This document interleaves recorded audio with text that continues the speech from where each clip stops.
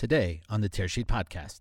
So commercial payments, we're talking about something 2.5 times as large as consumer payments. So it's massive, but it's also complex. And I think that's probably what has caused a number of people to either shy away from it or, try things and maybe not succeed. And we've really decided that the way to succeed is you have to embrace the complexity of B2B. You have to lean into it, and then you need to solve for it in a way that's compatible with the interests of buyers and suppliers.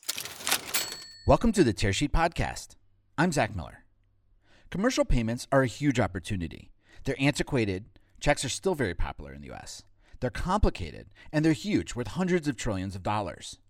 MasterCard's James Anderson, EVP of Global Commercial Products, joins us on the podcast to talk about his team's major launch of Track Business Payment Service. MasterCard's Track BPS addresses the different ways buyers and suppliers want to transact with a B2B digital payment solution in the U.S. It uses card payment rails combined with distribution partners across the B2B ecosystem. James walks us through the challenges of B2B payments and how his team began building Track BPS 20 months ago. He describes the architecture and how it relies on partners that have direct inroads into buyers and sellers. It's a big launch for James and MasterCard, designed to go global from the start. James Anderson is my guest today on the Tearsheet Podcast. I wanted to tell you about Tearsheet's newest online conference, Day-to-Day 2020. Entire financial ecosystems are emerging around financial institutions and large fintech companies with data at its core. We're spending 3 days hearing from top executives at firms like Fiserv, MX, Wells Fargo, Envestnet Yodlee, Plaid, and more about how they are best leveraging customer data to help deliver better products and services. Day-to-Day 2020 is all about data sharing, data aggregation, and personalization. It's about the future of finance. For more information, click on the Day-to-Day conference button at the top of our website, tearsheet.co. Hi, I'm James Anderson. I'm Executive Vice President of Commercial Products at MasterCard. And can you tell us a little bit about your career and maybe how you got here? Sure, absolutely. So I've been with MasterCard 13 years. I spent the first 11 or so years working in what became digital payments. So I was able to play a role in helping MasterCards land up in programs like Apple Pay and the other digital wallets. And then 2 years ago, I was asked to lead the commercial products group. And commercial products for us is all the non-consumer use cases for our network and increasingly our networks. And so it means small business card, it means travel and entertainment card, and what we're going to be talking about mainly today, which is B2B payments. So businesses paying other businesses for goods and services. So before we talk about actually how they're doing it or MasterCard's new entry here, can you tell us a little bit, I guess, what you're up against, what any company would be up against introducing commercial payments? Like what are small businesses using? Yeah, so today businesses use a variety of ways to make and receive payments. So there's obviously the analog methods of cash and check. And check, at least in the US, is surprisingly resistant and persistent. And so we definitely, we see opportunities to displace check in B2B payments. There is also a number of companies who essentially push transactions through account-to-account rails, or some people call it push ACH, or they leverage the ACH rails to push money from their bank account to their supplier's bank account. And then we are seeing good solid growth of card, both traditional uses of cards like purchasing card and increasingly virtual cards. So, but I would say if you go around the world, and this is a global proposition that we've announced last week, I would say the predominant use in terms of payment rails is what we call ACH push. So I have my supplier's bank account information, and I instruct my bank to pay that supplier for a certain amount of money. That's the predominant method worldwide. Got it. So I think that was a good time to introduce the new MasterCard Track Business Payment Service. Can you tell us what that is? Yeah, so what we've done is we've taken a number of the lessons that we've learned over the last 50 plus years running the consumer card network. And then we've really looked at what the needs are of commercial entities when they need to make and receive payments. And we've taken a number of lessons from the card world. And in particular, we've taken the lesson about how do you create scale in a payment system. So one of the biggest opportunities around commercial payments is it's massive. It's $125 trillion annually. And just because that's such a huge number, let me just give you a comparison. We historically as MasterCard played only in the consumer payments business. And we used to think of that as we think of that as a $50 trillion opportunity. So commercial payments, we're talking about something 2.5 times as large as consumer payments. So it's massive, but it's also complex. And I think that's probably what has caused a number of people to either shy away from it or, try things and maybe not succeed. And we've really decided that the way to succeed is you have to embrace the complexity of B2B. You have to lean into it, and then you need to solve for it in a way that's compatible with the interests of buyers and suppliers. And so the way we've created it, as you might imagine, as a payment network, we look at things and we've decided that we feel very strongly that we can solve a number of the persistent pain points in B2B payments by using a two-sided market approach. So we have buyers and suppliers, and we've created a new franchise for commercial payments built around a group of companies that we call buyer payment agent and supplier payment agent. And those entities respectively represent the interests of the buyer vis-a-vis the service and the supplier vis-a-vis the service. And we sit in the middle with the Track Business Payment Service. And what we do is we enable all of those companies through their agents to be able to exchange data and discover the best ways to pay each other in a way that is with a minimal level of standardization that we provide, but still reflecting or respecting the complexity that is B2B payments.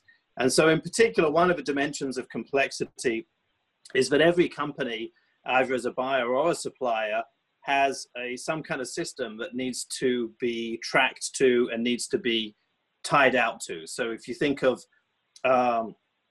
if you're a company that generates invoices, you send an invoice to your buyer, and then the buyer sends you money.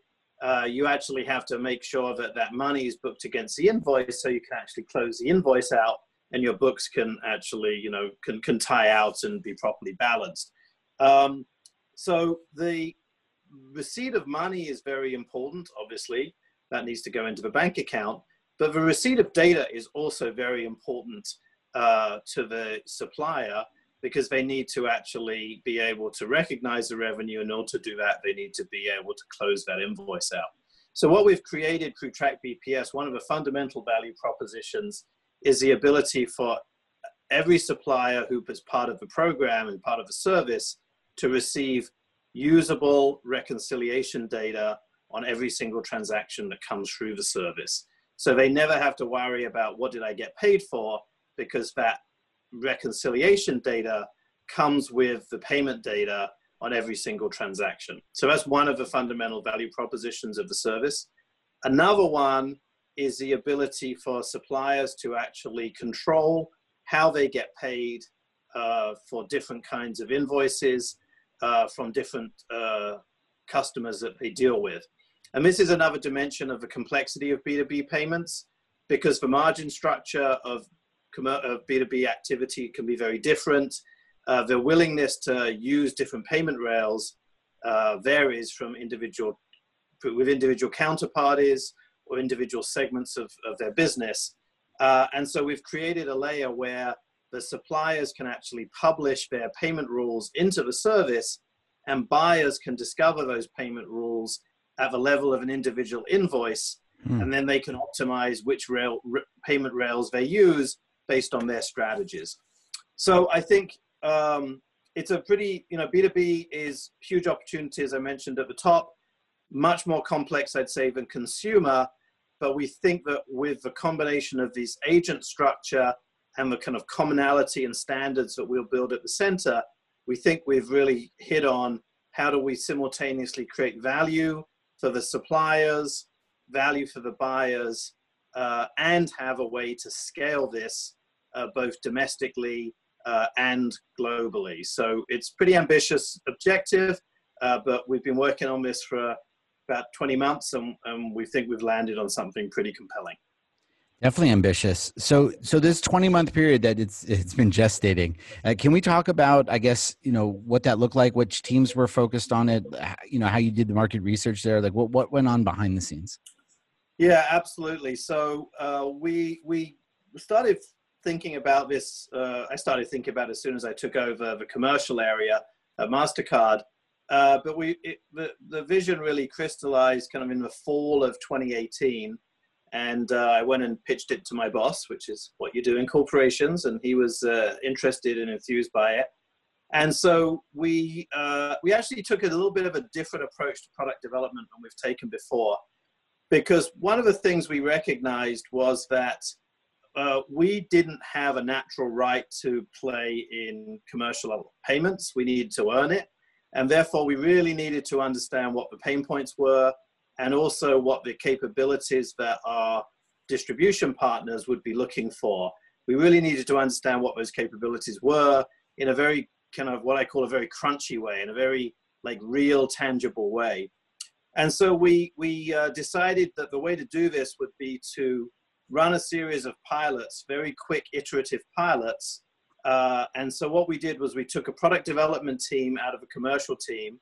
We actually took a set of technologists out of our labs group, and we stuck them in a WeWork facility in Midtown Manhattan. And I gave them 90 days to launch the first pilot. And the rules were that the pilot had to move real money. It had to be a real transaction. Had to abide, in this case, we were going to use the card rails, had to abide by the rules of card rails. But what I told them was that they didn't need to make it as scalable and as reliable as the MasterCard network, because all it was going to do was support the initial pilot.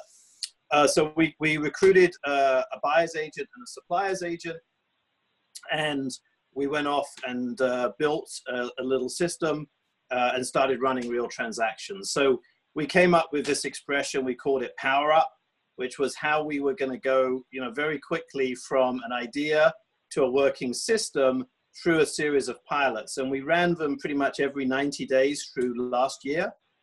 Sometime in the middle of the year, we decided that at least the card part of this proposition was well enough understood.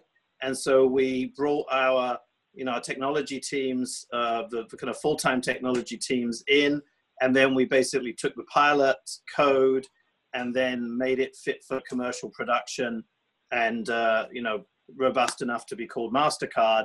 And that's what we announced is commercially available last week. So we took this very iterative approach over the year, over 2019. And then through the first part of 2020, we started recruiting more and more agents.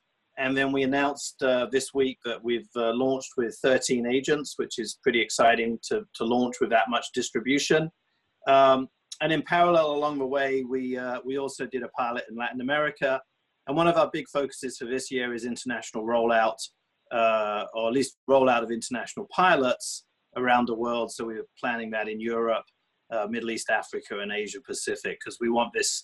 We're convinced that this is a global proposition, and we want to leverage, MasterCard's global footprint and our reach to bring this value proposition and set of benefits to businesses all around the world. So it's been a very, it was a pretty ambitious goal in a space where we had some knowledge, but we didn't feel like we had a natural right to participate or right to play.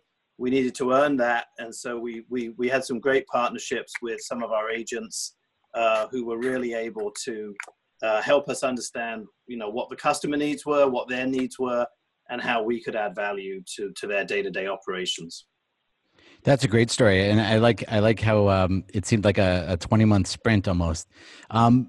Yes. Can you tell us a little bit about how you're getting the? I'm out of breath now, Zach. 20 months. Hopefully, there was a lot of energy drinks involved. I'm going to take a break now. No, you deserve a vacation, James. No, thanks. I appreciate it. I'll let my boss know. What about Interrace? What about getting the word out? Like, what are you doing now to market this, I guess, to new partners and to suppliers and buyers around the world?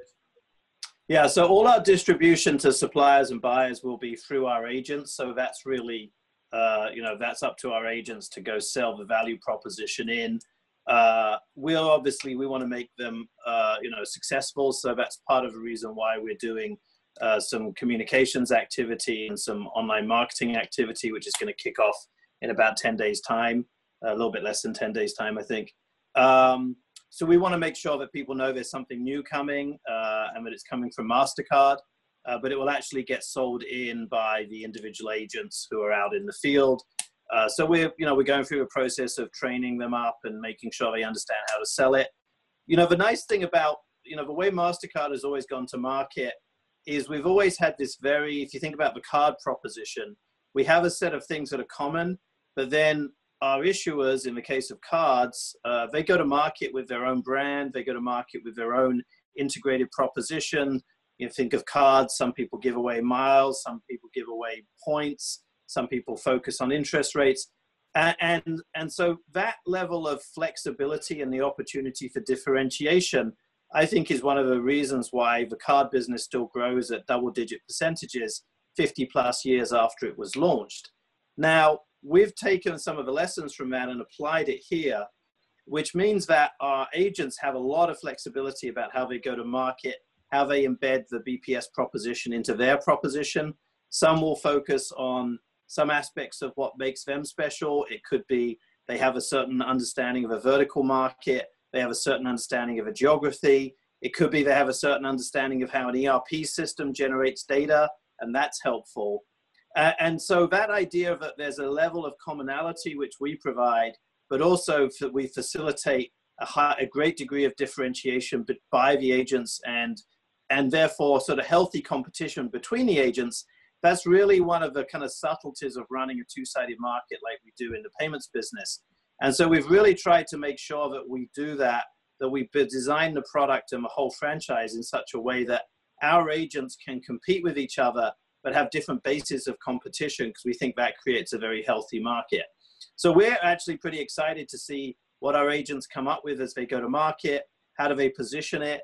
How do they create value for their customers?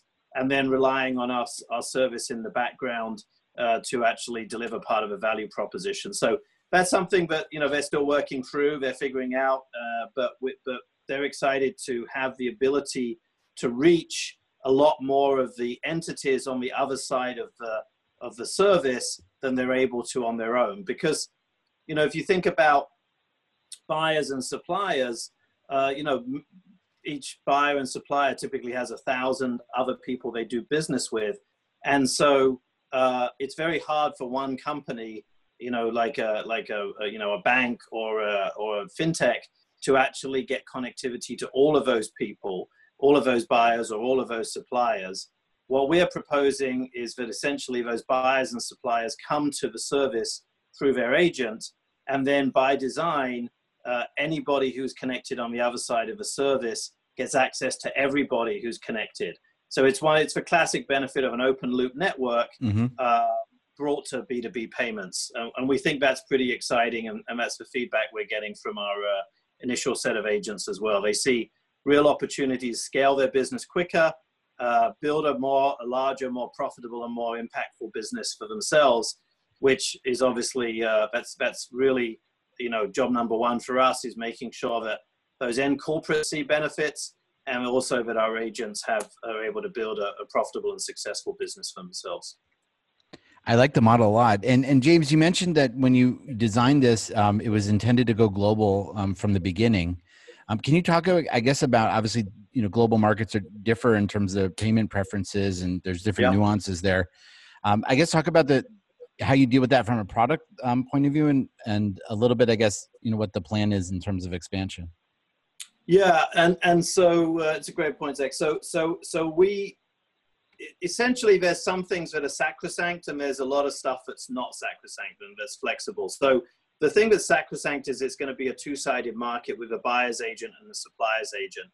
What I've told all of our regional teams, and we have very capable people who work for us and live day in and day out in Middle East, Africa, and Europe, and LAC, Latin America, is to take that construct of a two-sided market and make it work for themselves in their market. They have to figure out what are the pain points. They have to figure out what are the problems that need to be solved. And we hear problems in B2B all around the world, but exactly to your point, it's not necessarily all the same problems. I think what we do see, though, is that the availability of the data, the reconciliation data, is pretty much a consistent problem. So that's the theme that keeps coming up. But sometimes people have already advanced to electronic payment methods. So telling people a story about check replacement in the Nordics isn't going to get you very far, because they don't write checks. They wouldn't even know what a check was. So you have to make the story work. You have to make the narrative. You have to make the product work.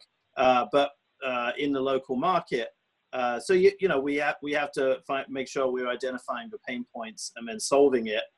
And look, it's possible that there are places where it's been solved, and we're not going to add any value, in which case we won't launch the product there. So far, we think there's opportunities pretty much everywhere, but we're only going to show up and try and get people to use it if we think we can add value and be useful. If not, we'll go somewhere else, and we think there's plenty of opportunity. But we're a global company, so we'd like to be everywhere, but we're also we only want to be there if we can be helpful. That makes a lot of sense. James, thanks for joining us on the Tearsheet podcast today. My pleasure. Thanks for your time, Zach.